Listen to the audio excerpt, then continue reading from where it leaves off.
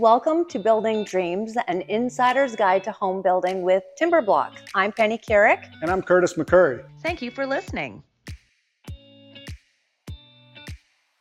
Thank you so much for joining us. This is episode 3, Curtis. I know, exciting. I know. So episode 2, if you had a chance to listen or watch episode 2, it was all about pre-construction. It was part 1 because we need a part 2. It is such a big process that we're going to talk all about today, design. Well, it is. And thank you for joining us for part 2 of pre-construction. Design is incredibly important when it comes to your final product. So we want to walk through those steps. It's one of those areas, again, could be a lot of confusion out there about different types of design options that are available to you. So we want to walk you through that today. Yeah, and I mean, where do you even start? Right, exactly. Well, the first thing that you kind of want to start at this point is, you've assembled your team. If you remember from our previous podcast, you've gotten a group of professionals together, and you've decided on a general contractor, and he'll be able to help you with some of the ideas that you already have. So design is really one of those ideas that you kind of need to have somebody that is used to being able to create spaces that are going to work for you and understand architecture. So really what we're talking about is, when we say design, is architectural design versus interior design at this point. And that's probably another podcast down the road. Yeah, but right now we're talking about the architectural style of your home and how it's going to function, the room sizes, how many bathrooms, how many bedrooms, closets are really important to a lot of people. And how you're going to use those spaces. So your builder, you'd work pretty close with your builder too, and your design team. Right. During this. Yeah, absolutely. So communication, again, it's going to be a theme throughout everything that we talked about, but communication really is important during this time to kind of know at this point the things that are really, really important to you, right? And what you want to accomplish in that design.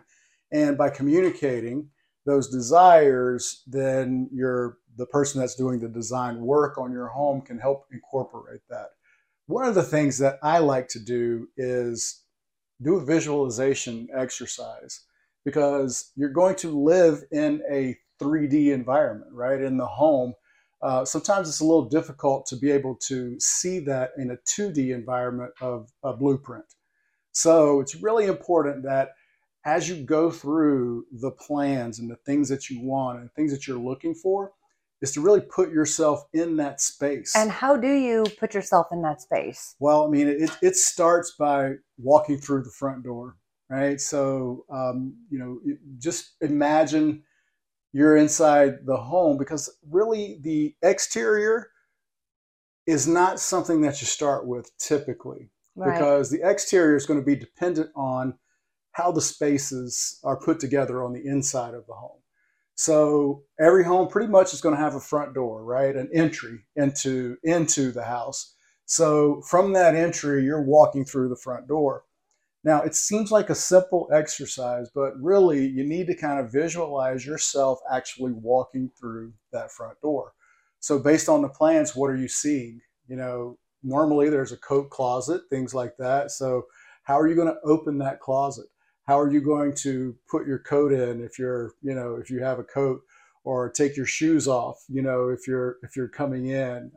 Those are small things, but they're really important, because, if you can visualize it early on, then that drawing on a 2D paper becomes the actual space that you live in. Right. And things you're talking about, doors and is it going to swing left or is it going to swing right? Do I want a pocket door? Right. Even just that, there's a lot. Are you right-handed or left-handed? Right. What's your dominant hand? That determines a lot of times how the door is going to swing.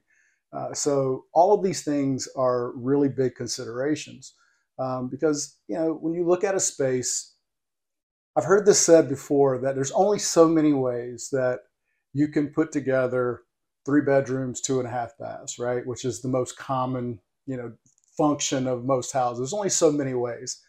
but there's really not, because it's really kind of limitless about closet size, closet spaces. If you're a person that loves to cook, loves to entertain, you want a gourmet kitchen, then that space is going to take up a lot more. It's going to be more important for you for your kitchen area. So you'd want to focus on that area versus, maybe a massive master bedroom. Right, and that's why you're building your own home. You want to build your own custom home to make it exactly what your dream home looks like. We were talking, and you said, where you live now. What do you like about your home?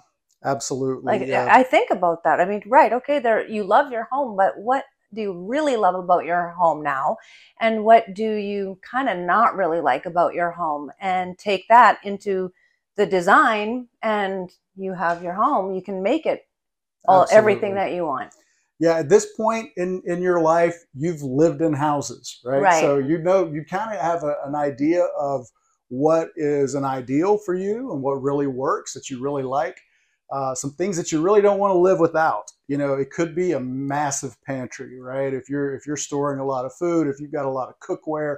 Again, if you're a gourmet cook and you love to entertain, you need big pots and pans. So it's great to have those, but you really need a place to store them. So things that your life, how you're going to live your life, or what goes into the design, the functionality of the home. And I think you also want to think ahead, right? Absolutely. Like you might have young children right now, and then they're going to go off and they're, going to have more kids. Like maybe you have to think of that.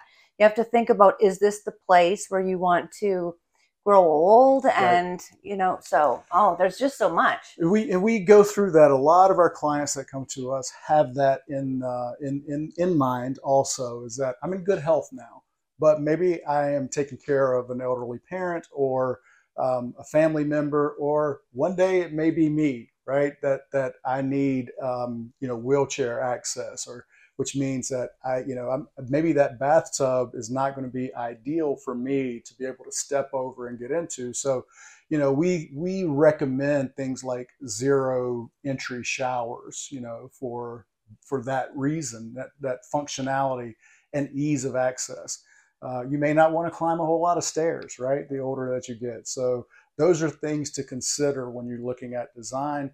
And another important factor is that you also want to think about resale value as well. Yeah, exactly. So this could be your forever home, or it could be the home that's forever right now, but you never know what's going to happen in the future. So if you leave out certain aspects that the majority of people would like, then maybe it's not going to kind of retain the resale value. So really it goes back to what the function and what the purpose of that house is that you're building. And well, for example, if you're building a massive house, you're building a 5,000 square foot house, right, and all the bedrooms are upstairs and you have 25 steps to get up there.